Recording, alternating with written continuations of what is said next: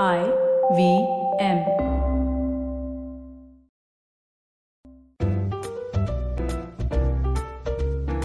The Crocs Tales. Words आपके, कहानी आपके लिए. By Anand Sivkumaran. Surprise. No, I'm not giving you a surprise. That's the name of the story. Part 1. Starting line 11 past 11. Starting line suggested by Radhika Makkar. 11 past 11. मतलब midnight होने में अब बस 49 minute बाकी. वैसे तो इसका ज्यादा सिग्निफिकेंस नहीं होता unless it was new year's eve और someone's birthday that as friends and family हम सब मिलके ब्रिंग इन करना चाह रहे हो. और if it was someone's birthday और आपने अब तक उनको विश नहीं किया हो, ना व्हाट्सएप पे, ना एफबी पे, ना फोन करके. अब फर्ज करो कि ये कोई एवं पर्सन नहीं है but your girlfriend. And you have forgotten her birthday and you have just 49 minutes to fix this.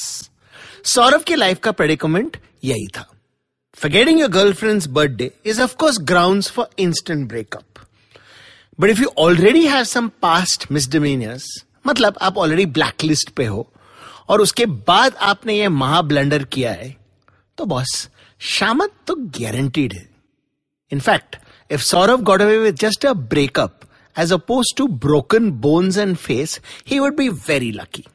Because just a few weeks ago, after making plans to watch first day first show, Saurabh had forgotten to book tickets for Avengers Endgame.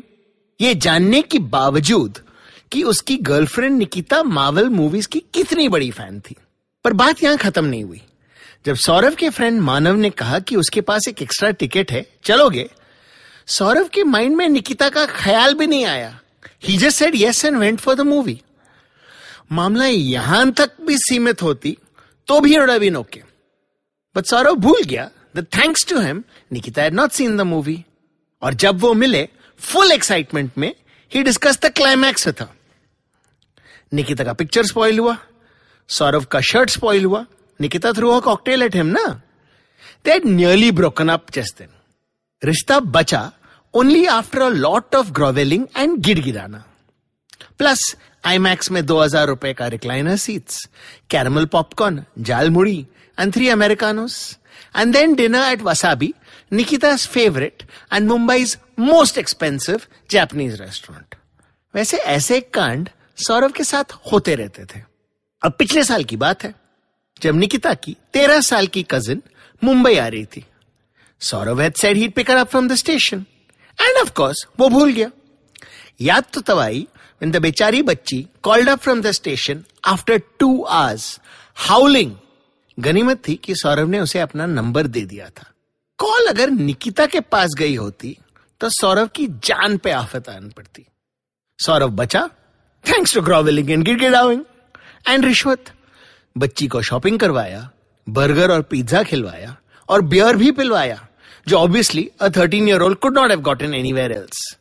But even after all these disasters, Saurabh नहीं सुधरा और आज तो उसने height सी कर दी थी.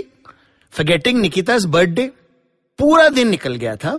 He hadn't wished her or sent flowers or gifts. The only way he could save his rear side and his relationship was by convincing her this was all part of a big plan. एक जबरदस्त जन्मदिन surprise. Problem यही था कि had to come up with a जबरदस्त surprise in less than 10 minutes. After all, उस surprise को हकीकत बनाने में भी टाइम लगता ना. And now he had just 40 minutes. Saurabh ने डिसाइड किया कि पहले he'd go to Nikita's house. Time बच जाएगी, रास्ते में सोचेगा, and the minute he got an idea, he could start implementing. उसकी किस्मत कि रिक में बैठे बैठे आइडिया भी आ गई. The rickshaw was the idea. Nikita had always wanted to drive an auto. It was right on top of her bucket list. बस rickshaw वाले को पटाने की देरी थी. सौरभ ने क्लेवरली बात छेड़ी.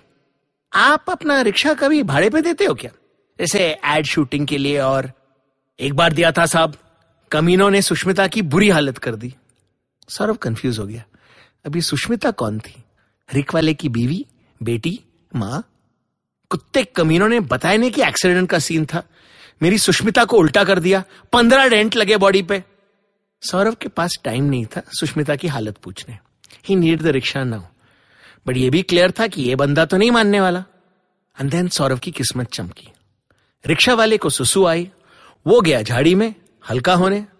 सौरभ ने ज्यादा सोचा नहीं, वैसे भी उसके पास सिर्फ 30 मिनट बचे थे. उसने मौके पे चौका मारा, रिक्शा को ले भागा. रास्ते में फूल भी खरीद लिया और निकिता की फेवरेट विस्की भी. निकिता के घर पहुंचने ही वाला था when a young woman waved him down. बीच रास्ते में खड़ी थी, so he had to stop. She got in and said, पालीना का चलो. होप अब तक की स्टोरी आपको पसंद आई. Next part coming on Thursday. And if you'd like to suggest an idea on a word for future stories, or you just want to give feedback, please do. My Facebook ID is Anand Sivkumaran. I'm on Instagram as Anand Sivkumaran Storyteller, or you can mail me on anand@plantcocktails.com. That's ANAND@PLANETCROCTALES.com. And remember, next time is our 100th episode, and we're going to be starting something very special. See you then.